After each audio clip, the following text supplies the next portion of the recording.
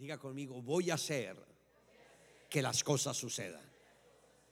Pero ahora, una cosa es decirlo así, voy a hacer que las cosas sucedan. Y otra cosa es decirlo uno creyendo. ¿Cómo sonaría cuando uno lo cree? A ver, de nuevo. ¿Sí ve el cambio? Voy a hacer que las cosas sucedan. Otra vez. Porque uno tiene que creerlo. Y es muy fácil, porque acá en Estados Unidos usted puede irse a cualquier almacencito así que venden lo que usted necesita, los puede pegar en su libro y empieza a hacer su libro de sueños. Cuando uno hace estos libros de sueños, esa es una manera de plasmar la fe. Porque a veces para visualizar no es solamente sentarse uno, Señor, voy a visualizar, voy a visualizar, voy a visualizar. No, use algo que le ayude en la visualización. La mujer que tiene al marido lejos, voy a visualizar a mi marido, voy a visualizar a mi marido, voy a visualizar. Mire una foto. Entonces, uno necesita ayudas para visualizar. Pero van a creer ustedes que este año que viene va a ser el mejor año de sus vidas. ¿Lo puede creer? Amén. Quiero que abra su Biblia en el libro del profeta Nahum. El profeta Nahum es uno de los profetas menores. En el capítulo 2, voy a leer los versos 1 y 2. Y dice: subió el destruidor contra ti, guarda la fortaleza, vigila el camino, cíñete los lomos, refuerza mucho tu poder, porque Jehová restaurará la gloria de Jacob como la gloria de Israel. Diga conmigo, Señor Jesús, habla a mi vida, ministra a mi corazón, que hoy tu palabra me sea revelada, para que yo la entienda, la guarde, la declare y la ponga en práctica. Es en el nombre de Jesús. Amén y amén. Hoy me gustaría tratar sobre el tema Transformados por su gloria. Y este texto de Nahum habla de la lucha que hay en el mundo espiritual. Y dice: subió el destruidor contra ti. Sabemos que hay un adversario. El apóstol Pedro dijo: Satanás anda como león rugiente alrededor de vosotros, a ver a quién puede devorar. Vivimos en un mundo donde el peligro asedia. Nadie sabe dónde está el peligro.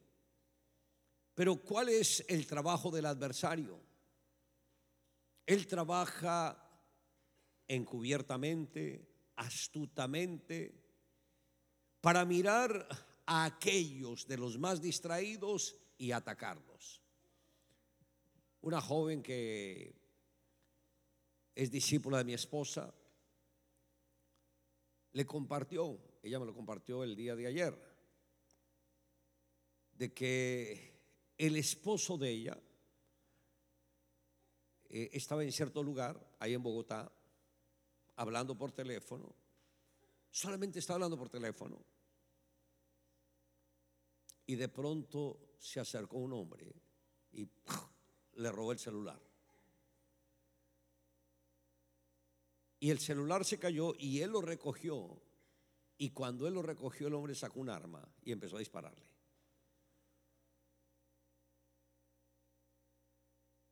Parece increíble, ni una sola bala le tocó. Una protección sobrenatural. Uno no sabe dónde está el peligro. ¿Cuántas personas han muerto en accidentes? Salieron felices a sus vacaciones y se encontraron con un accidente intempestivo. La muerte asedia. ¿Cuántos hogares se han destruido porque el hombre conoció a la mujer extraña? Y todo el amor que él le había jurado a la esposa se desvaneció en un solo instante. Ahora que estuve en Singapur, una parejita que siempre nos atendían, muy amables con nosotros, empresarios los dos. La vi a ella, pero no vi al esposo. Y le pregunté y le dije: ¿y tu esposo está en el hospital? Y yo dije: después de la reunión quiero irlo a visitar. Ok, terminó la reunión, la busqué a ella y le dije: no se te olvide que quiero ir, antes de ir al hotel, visitar a su esposo. Quiero orar por él. Ok. Nosotros nos subimos en nuestro auto, la seguimos a ella. Y cuando me doy cuenta, llegamos al hotel. Y yo le dije: pero se te olvidó que íbamos a visitar a tu esposo. Le dije, me dice: primero vayamos a la cafetería. La cafetería en el cuarto piso. Fuimos. Nos pedimos un café ahí para hablar. Y cuando la mujer me empieza a hablar del esposo, rompe a llorar. Y dice: mi esposo un día se fue a hacer un masaje y terminó yéndose a vivir con la masajista.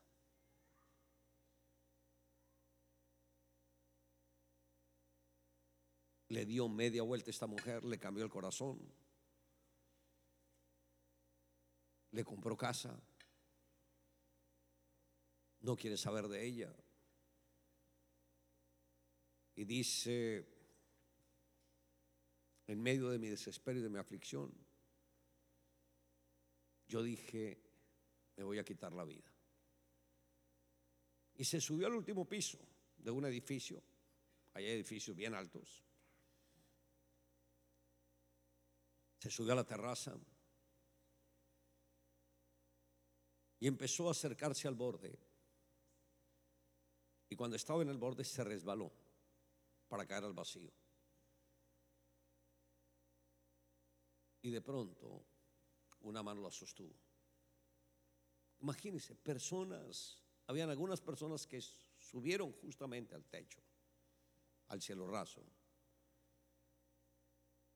Y uno de ellos percibió el peligro de ella y cuando se acercó, la rescató. Dijo: Dios envió ángeles para que me protegieran. Un matrimonio que se veía ejemplar, que se veía en armonía, que los tenían como ejemplo. De un momento a otro, el corazón cambió. ¿Por qué? Porque a veces se bajan los valores, se baja la relación con Dios, se enfocan tanto en el trabajo que descuidan la parte más importante, que es la parte espiritual. Y la fortaleza espiritual es lo que protege todo lo demás. Protege la familia, protege las finanzas, protege todo. En este pasaje el Señor dice: subió el destruidor contra ti. Y cuando el destruidor sube, fue que encontró algún argumento, algo del pasado que no se cerró, una puerta que quedó abierta. del pasado. Ayer no, hace 2 días me encontré en la ciudad de Medellín. Ahí estábamos inaugurando una sede, pero al día siguiente de la inauguración estaba hablando con un matrimonio que fueron al hotel para que orara por ellos. Cumplían 10 años de matrimonio. El señor tendrá que como unos 40 años. Y cuando empiezan a compartirme su testimonio, se quebranta. Dice: somos 18 hermanos, pero mi papá nunca se preocupó por ninguno de nosotros. Él tenía hijos, pero como que cada quien se defendiera como pudiera. Y dice él, un día, porque él se convirtió al cristianismo cuando tenía 19 años. Dice: un día yo estaba en un encuentro, y en ese encuentro Dios me dio una visión. Y yo vi a mi papá discutiendo con mi mamá. Y le decía: ese hijo no es mío. No sé con quién lo tuviste, pero ese no es mi hijo y nunca lo reconoceré. Él tuvo esa visión. Cuando él llega a la casa, el papá ya está dormido. Papá, tengo que hablar contigo. Papá, ¿qué pasó? Papá, tengo que hablar contigo. ¿Pero qué pasó? Y le dice: papá, ¿por qué tú me rechazaste? ¿Por qué cuando mi mamá estaba embarazada de mí, tú le dijiste: ese hijo no es mío, no quiero saber nada de él?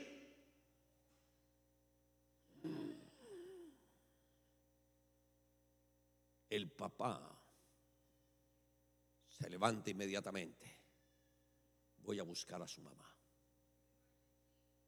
Yo le dije que este era un secreto de los dos. ¿Por qué le comentaste esto a tu hijo? Ella: no, yo no le he comentado nada. Y él le dice: papá, fue Dios quien me lo reveló. Ahí el papá se quebrantó, lloró, reconoció. Pero el hecho de tener esa revelación le dio sanidad interior y le dio protección a su familia. Dijo: todos mis hermanos, todos los que se casaron se divorciaron, los matrimonios no duraron. El único matrimonio sólido es el nuestro. Y todo porque Dios me dio la revelación de dónde se originaba el mal. Muchos no se dan cuenta que detrás de los problemas que viven hay una maldición. Viven en este mundo distraídos, como si no hubiese un diablo que está al acecho de ellos, como si no hubiese un Dios que los quiere bendecir. Y por eso, a través del profeta Nahum, Dios dice: subió el destruidor contra ti. Nunca espere algo bueno del diablo. Nunca del mal puede salir bien. No espere que una culebra se comporte rectamente. Es imposible. La culebra es torcida y torcida seguirá. No espere que de lo malo salga algo bueno. Y no espere misericordia del destruidor. El destruidor no sabe lo que es la misericordia. Solo hay un Dios de amor. Pero que ese Dios de amor lo conocen aquellos que se doblegan ante Él y aceptan su autoridad. Por eso dice, subió el destruidor contra ti y presenta 4 maneras de blindarnos contra el destruidor. Número 1, guarda la fortaleza.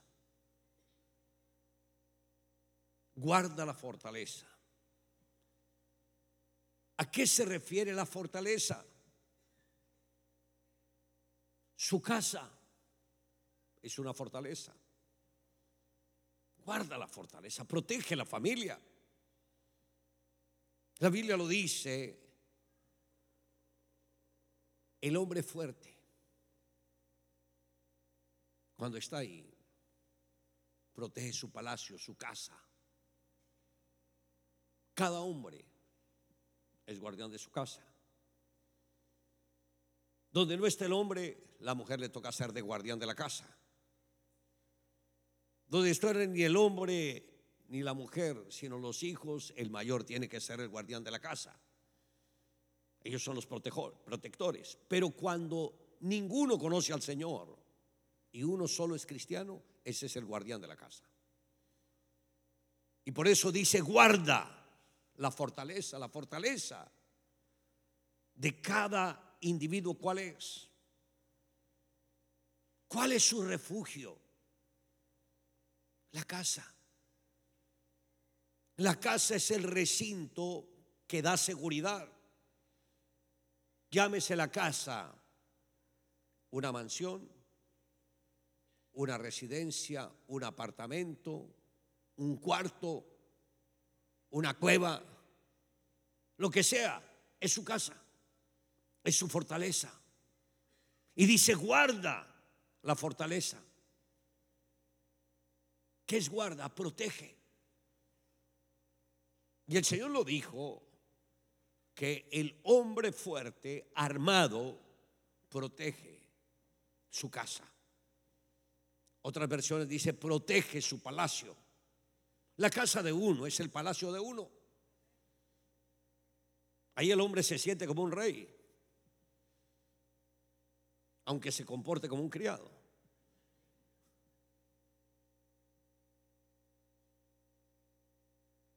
Guarda la fortaleza. ¿Y qué es guardar? Es proteger. ¿Y sabe cuál es la mejor manera de proteger la casa? Se lo voy a decir, la intercesión. Si usted no sabe cómo orar, no sabe cómo interceder, ¿cómo va a proteger su casa? Es imposible. Mi esposa ahora, que está en política, ella misma me dice, mi amor, ora por esto, ora por aquello, porque hacemos equipo. Y yo le digo, no te preocupes por esto, yo sé cómo me encargo. Ocúpate en lo tuyo, que yo me ocupo en lo mío. Y hacemos equipo en intercesión. Y así yo sé cómo orar, cómo limpiar los aires, cómo tomar autoridad sobre el enemigo, cómo vislumbrar el peligro. Pero porque el hombre es el guardián de la casa, lógico. Hay algunos que le endosaron esa autoridad a la mujer, que el hombre le dice a la mujer, ay mi amor, ora tú porque a ti Dios sí te escucha. ¿En qué parte de la Biblia dice, Maridos, díganle a sus mujeres que oren por ustedes, porque yo sí las escucho a ellas. Esa es como una nueva versión.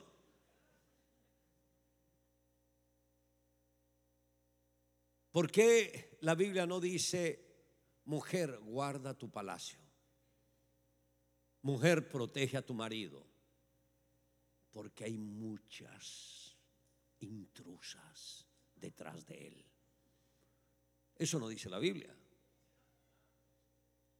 Esa responsabilidad Dios se la entregó al hombre. Pero cuando el hombre baja los estándares espirituales, él siente que no tiene autoridad. Y la vía más fácil es: cariño, ore por mí. Cariño, ore por mí. Pero a partir de hoy todo va a cambiar. Que cada quien se amarre los pantalones. No lo digo yo, lo dice la Biblia. Eso está en el libro de Esther. ¿Y saben por qué? Porque el rey llamó a Vasti, la reina, a una fiesta. Una fiesta que duró solo 3 meses. Y la prolongó una semanita más. Y en esa semana mandó llamar a Vasti, que era una mujer súper bella. Y Vasti tenía su propio programa. Y Vasti, atender los caprichos de un rey borracho. Yo no lo voy a hacer. Yo no voy a dejar acá la fiesta con mis amigas. Que el rey mire a ver cómo le hace. Y no atendió al llamado del rey. Y el rey llamó a 7 de sus consejeros. Pidió consejo. ¿Qué hago? Y le dijeron: la ofensa de Vasti no fue solamente con el rey, fue con todo el reino. Y si lo oyen las mujeres, imagínense lo que se viene: el feminismo.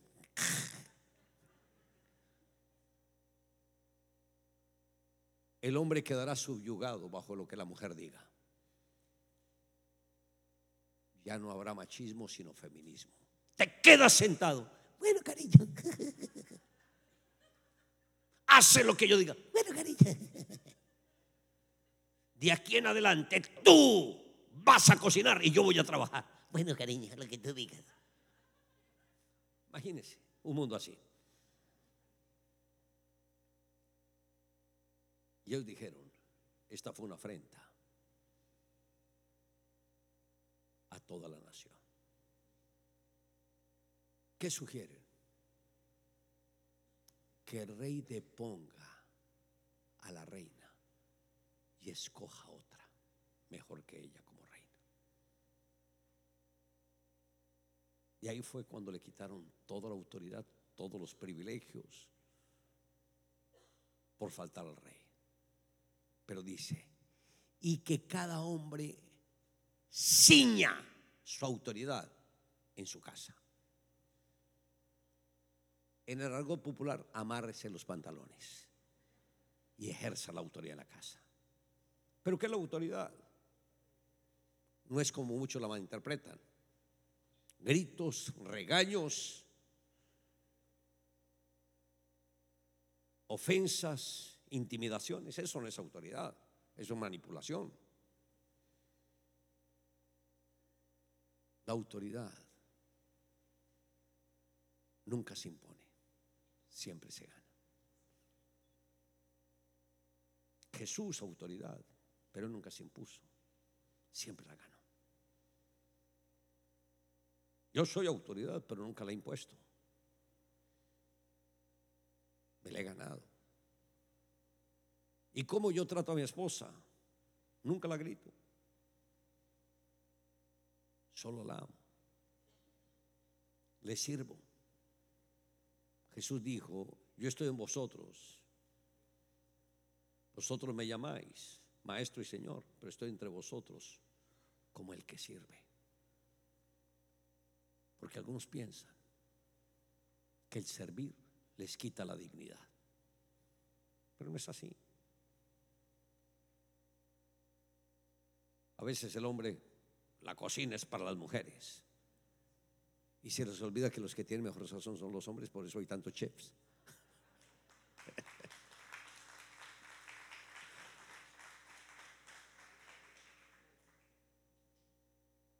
Guarda la fortaleza. En el libro del profeta Isaías, en el capítulo 6, verso 5 y el verso 8, cuando el profeta tuvo la revelación de la gloria de Dios, que lo vio sentado en su trono, los serafines que continuamente decían: santo, santo, santo es el Señor. Dijo el profeta: ay de mí, porque soy muerto. Porque siendo hombre inmundo de labios y habitando en medio de un pueblo que tiene labios inmundos, han visto mis ojos al Rey, Jehová de los ejércitos. Y en el verso 8 dice: después oí la voz del Señor que decía: ¿a quién enviaré? ¿Y quién irá por nosotros? Entonces respondí yo: heme aquí, envíame a mí. Note la experiencia que tuvo el profeta Isaías. Está orando. Dice: en el año en que murió el rey Usías, él fue un buen rey. El profeta Isaías era amigo del rey, lo apreciaba mucho, lo tenía en alta estima.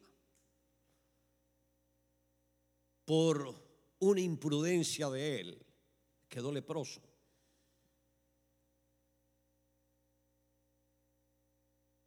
Y la lepra lo llevó a la muerte. Y dice que en el año en que murió el rey Usías, Dios le dio la visión al profeta de la gloria divina. No sé si ustedes alcanzan a entender lo que fue esto. Una cosa es oír de la gloria de Dios y otra es ver la gloria de Dios. Algunos, cuando van a algunos shows, como los que tienen Disney y otras entidades, quedan maravillados. ¡Wow! A veces en los cierres de los parques, los fuegos pirotécnicos, los shows, las imágenes, todo. ¡Wow! Eso comparado con la gloria de Dios es basura. Contemplar la gloria de Dios es indescriptible. Yo he tenido oportunidades donde el Señor se me ha revelado y he visto la gloria de Él. Y uno se siente diminuto ante la presencia y la majestad divina. Y el profeta contempló la gloria de Dios, y cuando lo contempló, ¿qué fue lo que exclamó? ¡ay de mí! Soy muerto. Porque siendo hombre inmundo de labios y que habito en medio de un pueblo que tiene labios inmundos, han visto mis ojos a Jehová de los ejércitos. ¿De qué se dio cuenta él ese día? De un pecado oculto que había en su corazón. Soy inmundo de labios. ¿Qué significa ser inmundo de labios? Que usa un lenguaje de queja, de amargura, de vulgaridades, de palabras soeces. No creo que el profeta hubiese dicho vulgaridades, pero posiblemente eran expresiones de queja, expresiones de negativismo. Hoy en día hay expresiones que se vuelven populares y la gente no se da cuenta el poder que hay en la palabra hablada. Hoy estoy muerto de cansancio, quiero una silla. No se da cuenta que está llamando a la muerte. Hoy estoy muerto de hambre, está llamando a la muerte. Estoy muerto de sed, está llamando a la muerte. Hoy aquí nadie sirve para nada, está maldiciendo a la gente. Uy, aquí nadie me ayuda.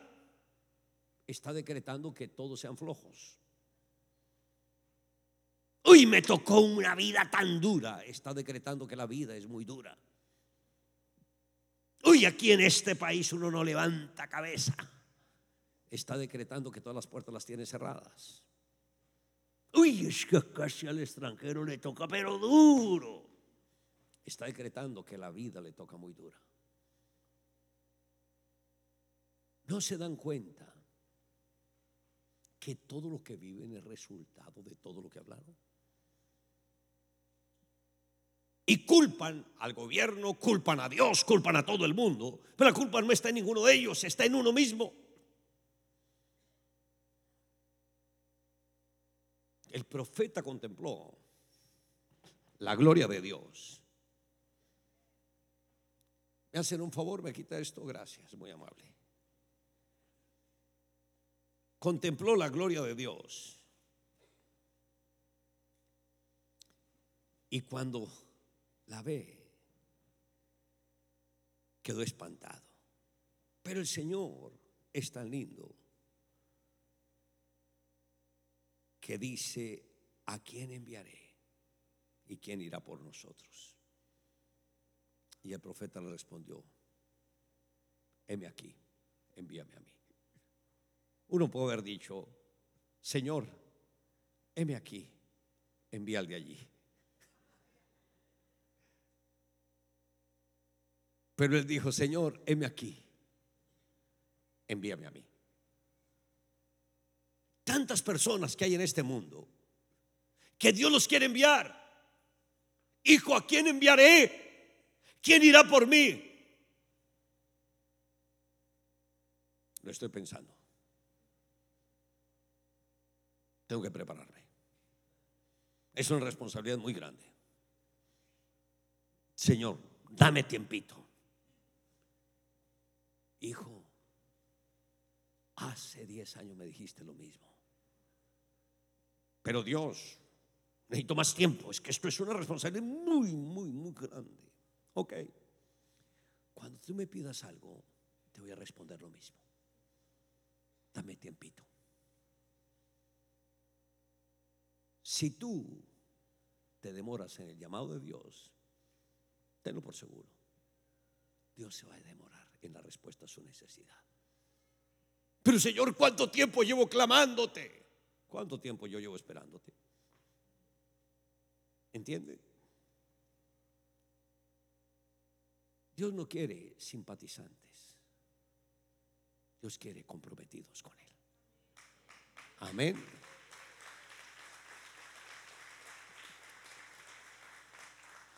Y es tremendo lo que dice: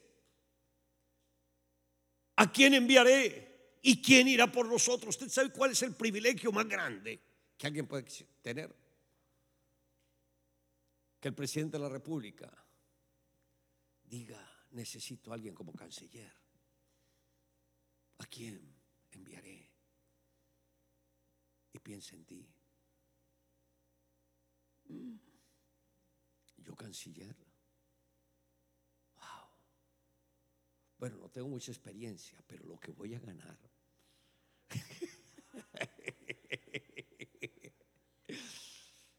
De verdad, no tengo mayor experiencia. Pero con el dinero que gano puedo contratar a algunos que me ayuden en la experiencia, que me den la información. Yo creo que puedo calificar para ser el canciller del presidente. Dios está diciendo: necesito a alguien que me represente en la tierra.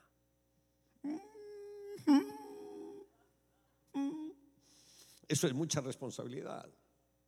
Ok. Por eso estoy pensando en ti, porque eres responsable. Eso es mucho trabajo, por eso estoy pensando en ti, porque sabes trabajar. Pero yo tengo que proveer a la familia, por eso estoy pensando en ti, porque yo te voy a proveer. Dios nos quita todos los argumentos. Cuando Dios me llamó, después de 9 años de servirle a Él, me dijo: preocúpate por servirme, porque yo me preocuparé de tus necesidades. ¿Saben qué es eso? Ser llamado de canciller, alguien que representa a Dios en esta tierra. Yo no puse a argumentar por mis finanzas, porque Él me dijo: lo que tú necesites, yo te lo voy a suplir. Y tenlo por seguro, el Dios que yo conozco no es tacaño, no es mezquino, es generoso y da en sobreabundancia. Ese es el Dios que yo conozco. Si el Señor hoy te dijera este grupo: ¿a quién enviaré? ¿Y quién irá por nosotros? ¿Cuántos responderían como el profeta Isaías: heme aquí, envíame a mí? Gloria a Dios por esos 5. Gloria a Dios por esos 10. ¿Cuántos dirían: heme aquí, envíame a mí? Amén. Solo unos pocos no levantaron la mano. Voy a ir donde ellos. ¿Dónde empiezo? ¿Por la derecha o por la izquierda? No, por la izquierda. Ya sé, la mujer le tiene la mano. Ay, no lo dejo levantar el brazo. Ay, ya entiendo. Si Dios te llamara, ¿tú qué dirías? Por supuesto, desde luego. Por supuesto. Pero no levantó la mano. Por favor, quite la mano, no se la presione. ¿A quién enviaré y quién irá por mí? Bueno, vean, tenía libre la derecha. ¿A quién enviaré y quién irá por nosotros? A ver, muestra, a ver, sigo por acá, por acá, por acá, por acá, por acá, por acá, por acá, por acá, por acá, por acá. ¿Qué dirías si Dios te llamara? Heme aquí. Heme aquí. Heme aquí. Envía al de allí. No. Envíame a mí. A ver, ok. Cuando Dios llama a alguien, Dios lo equipa. Dios lo equipa. A ti Dios te ha llamado. Te ha llamado por años. Pero estás que lo piensas y lo piensas y lo piensas. Pero el Señor te dice: decídete. No lo sigas pensando, porque Él sabe el peligro en que estás.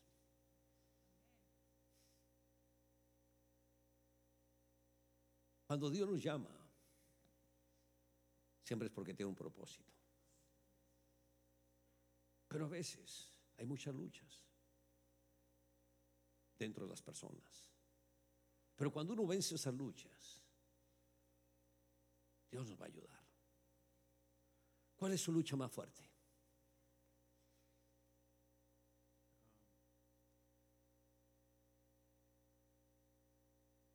Oración. Le cuesta orar.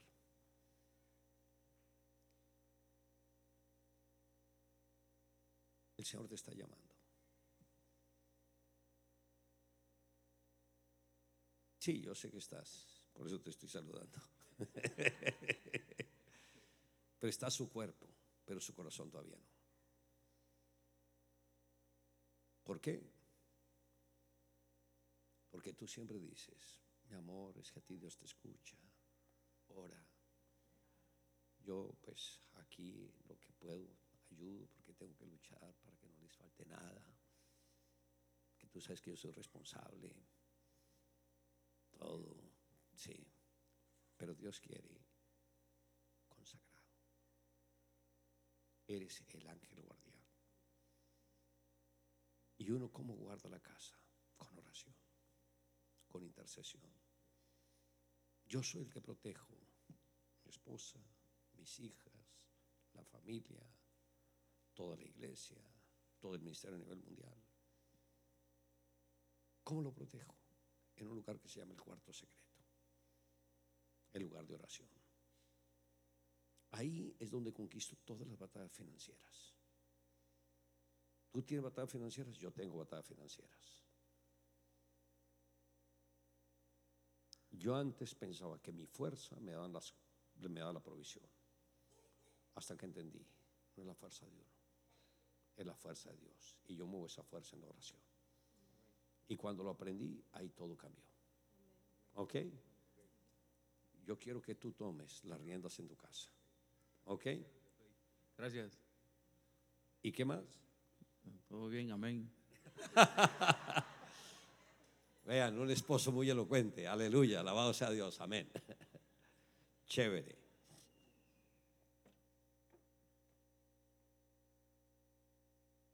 Entonces, ¿qué han aprendido?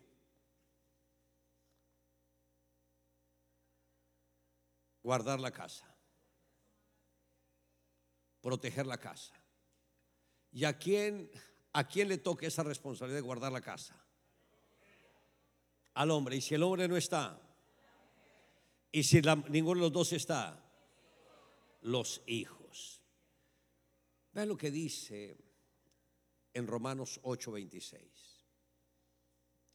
Y de igual manera, el Espíritu nos ayuda en nuestra debilidad. Pues ¿qué hemos de pedir como conviene? No lo sabemos. Pero el Espíritu mismo intercede por nosotros con gemidos indecibles. Qué tremendo compañero tenemos nosotros. No sé pedir. Dios nos asignó al mejor intercesor, el Espíritu Santo. No importa que tú no sepas pedir, dale lugar a Él y Él va a interceder por ti. En segundo lugar,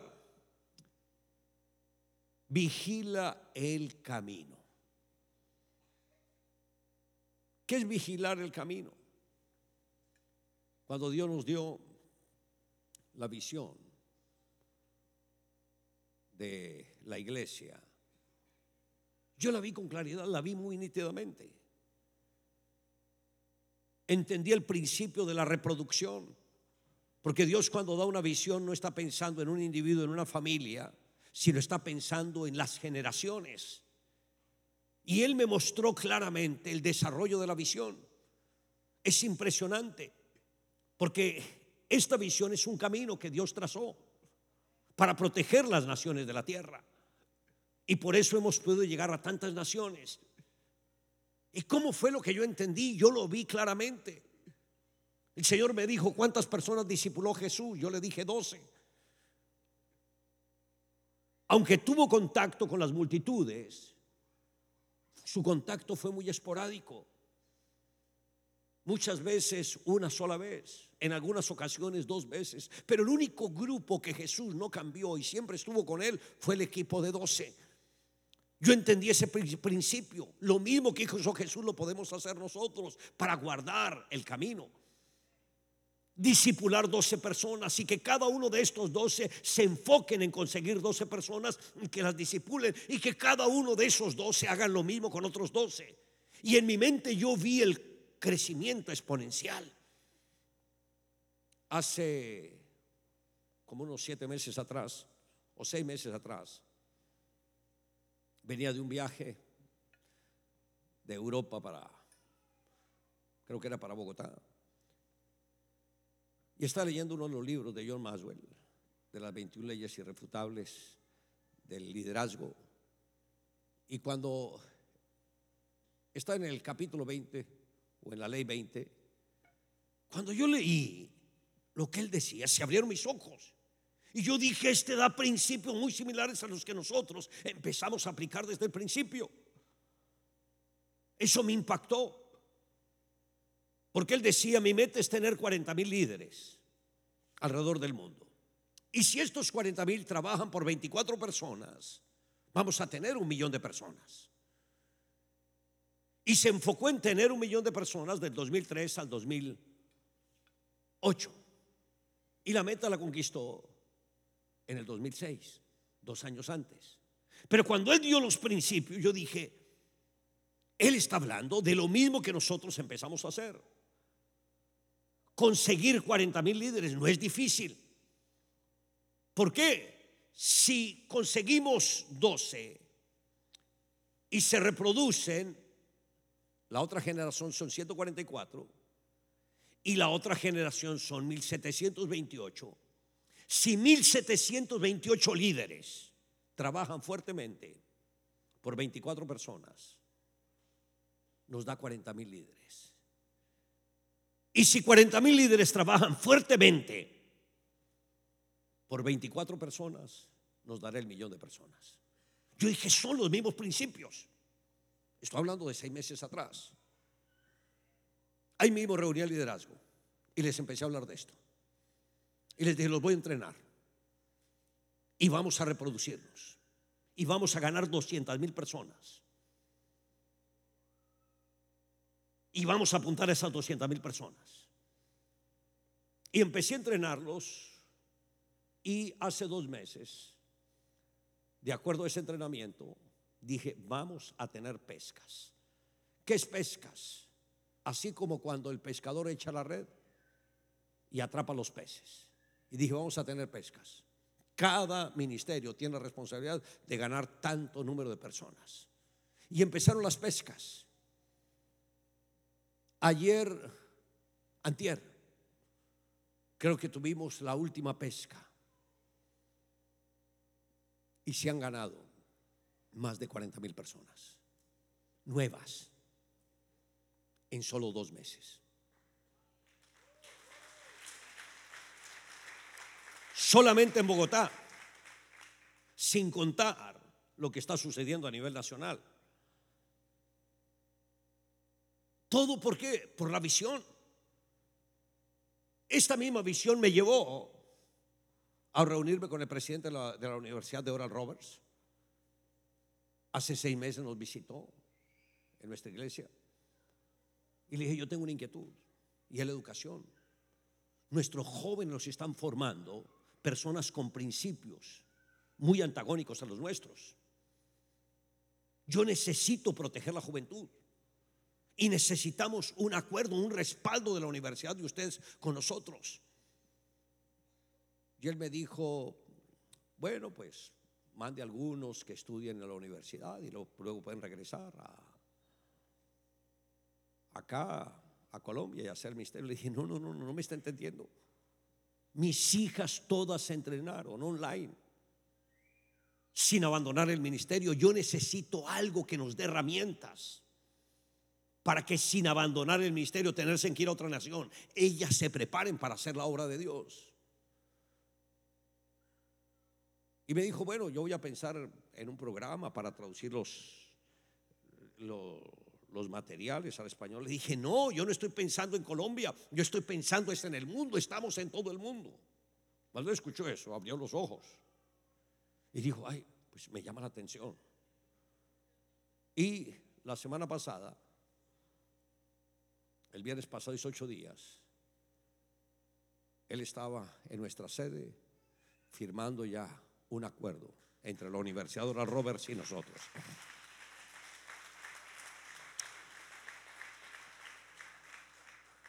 Porque estamos abriendo el camino para proteger las generaciones que vienen. El hombre de 40 en 10 años ya tiene 50. Pero el joven de 14 en 4 años ya tiene 18. En 10 años ya tiene 24. ¿Y quiénes los van a informar a él? ¿Quiénes los van a adoctrinar? Si dejamos que sean los profesores ateos, perdemos nuestros jóvenes. Si abrimos el espacio para que sean profesores temerosos de Dios, los vamos a proteger.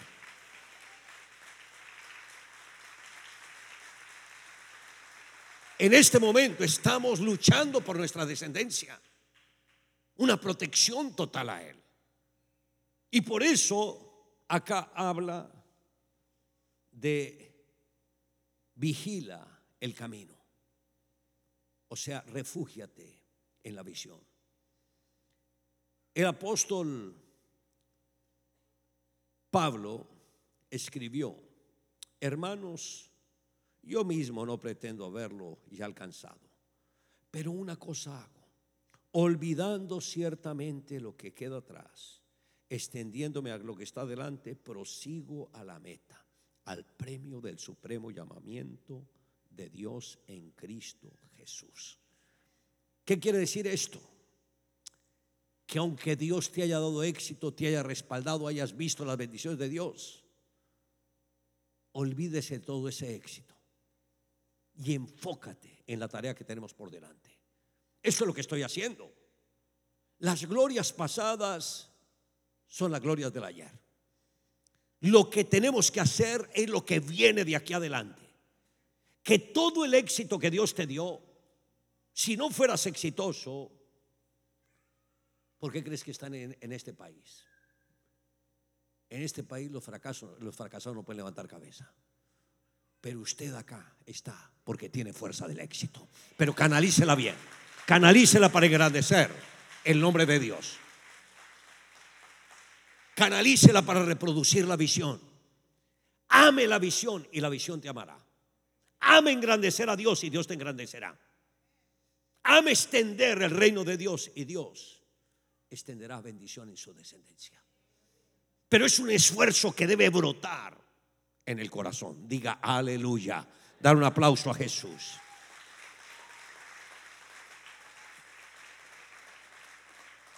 En tercer lugar, cíñete los lomos. Recuerde que el soldado romano en la época de Roma usaba una túnica, y cuando iba a correr se enredaba en la túnica. Cuando iba a correr, por eso tenía que usar cinturón. Y acá dice: cíñete los lomos, no deje que la túnica te enrede. ¿Eso qué es? Los lomos que representan acá el entendimiento, los pensamientos. Ajusta esa batalla que hay en su mente. Ciñe los pensamientos, átalos a la palabra y dile a los pensamientos: no me van a estorbar, van a hacer lo que yo digo. Ustedes, pensamientos, van a obedecer la palabra de Dios. Esa va a ser el cinto de mis lomos, la palabra de Dios. Y cuando nos enfocamos en la palabra de Dios, nos vamos a lanzar tras la conquista. Segunda de Corintios 3:4 dijo el apóstol Pablo: pues aunque andamos en la carne, no militamos según la carne, porque las armas de nuestra milicia no son carnales, sino poderosas en Dios para la destrucción de fortalezas. Note que cuando uno se ciñe los lomos, no importa el obstáculo que haya, lo podemos derribar en el nombre de Jesús. Y quiero decirles, hay mucha gente por ganar en esta ciudad, hay mucha gente por ganar en esta nación, y ustedes se pueden levantar y convertirse en esos líderes tremendos que nos van a ayudar a engrandecer el reino de Dios. En cuarto lugar, refuerza mucho tu poder. Refuerza mucho tu poder. Hechos 1:8 dice: pero recibiréis poder cuando haya venido sobre vosotros el Espíritu Santo, y me seréis testigos en Jerusalén, en toda Judea, en Samaria y hasta lo último de la tierra. Refuerza mucho tu poder. Hay cosas que nosotros podemos hacer por nuestra propia fuerza.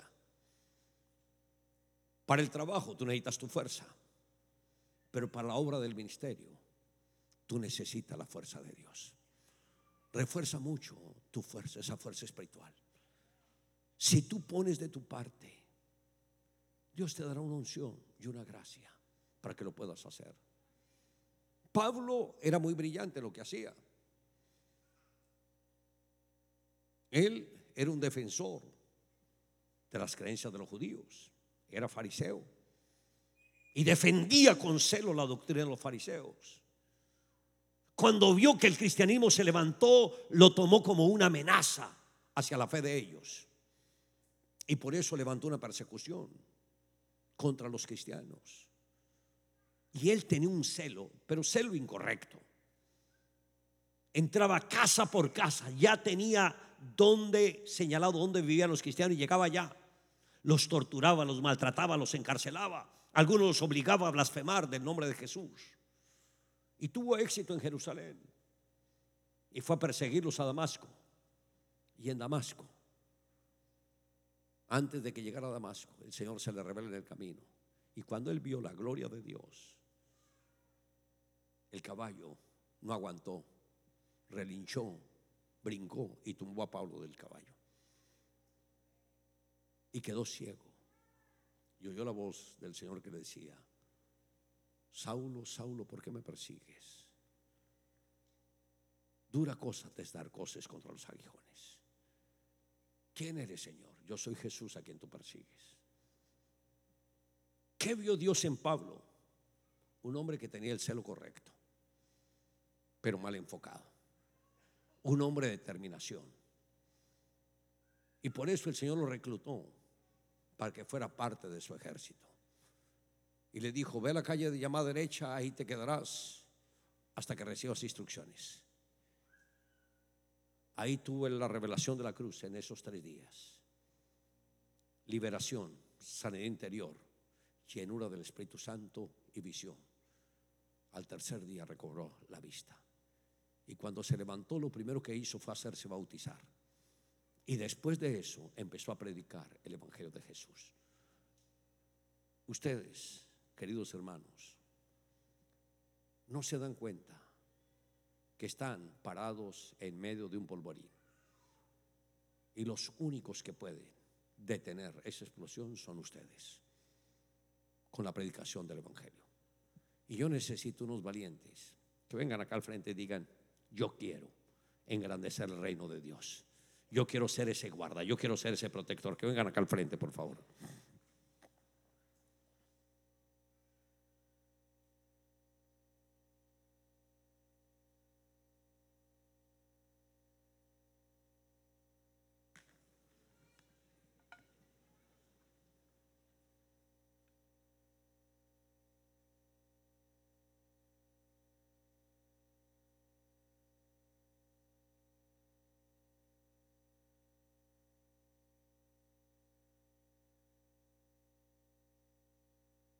Que hoy ustedes de verdad se sacudan de todo el pasado,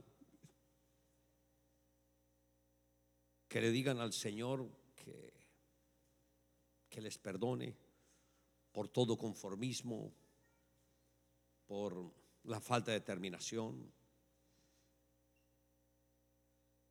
y que el mismo Señor les ayude a que ustedes puedan cumplir fielmente el propósito divino. Pon la mano derecha en el corazón y dígale: Señor Jesús,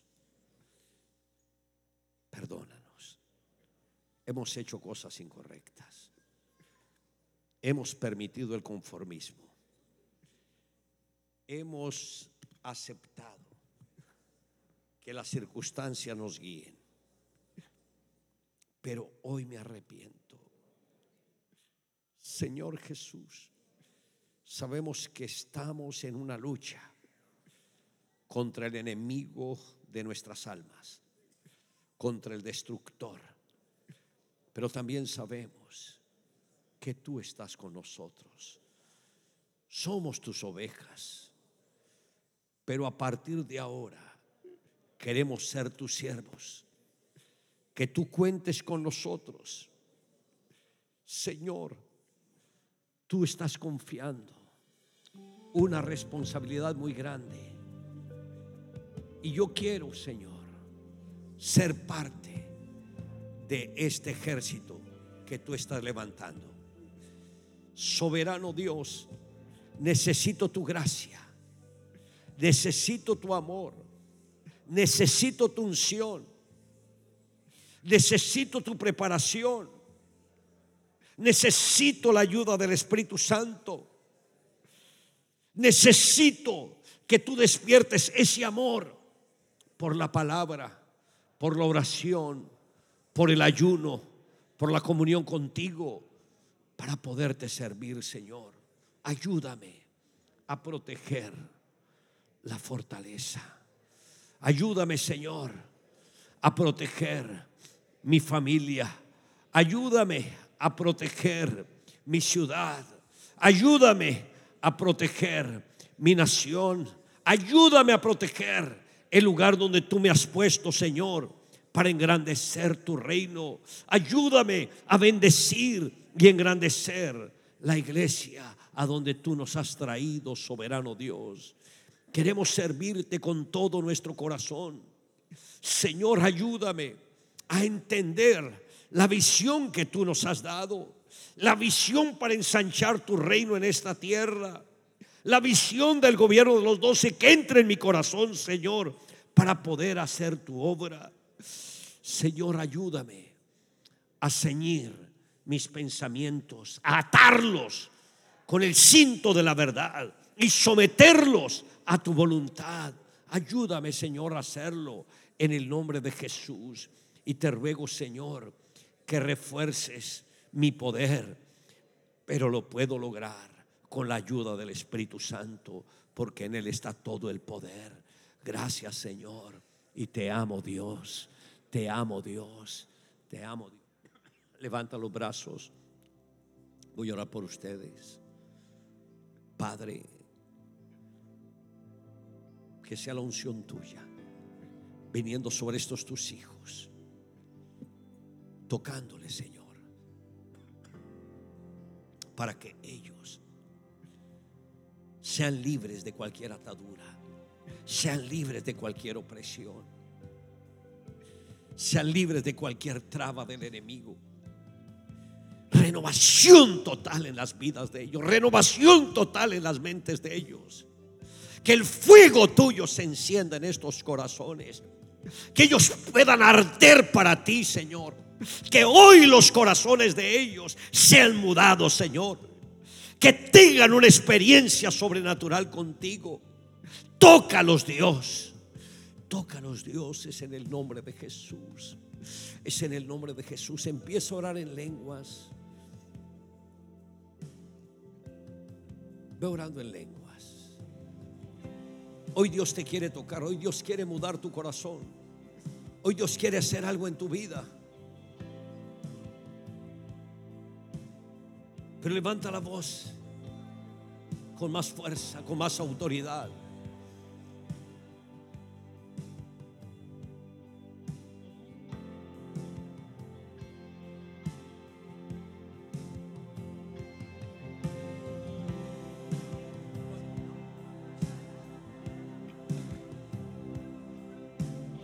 Escuche, ve orando, y mientras están orando, quisiera que aquellos que necesitan de verdad que Dios les renueve las fuerzas, que levanten la mano derecha, solamente la mano derecha.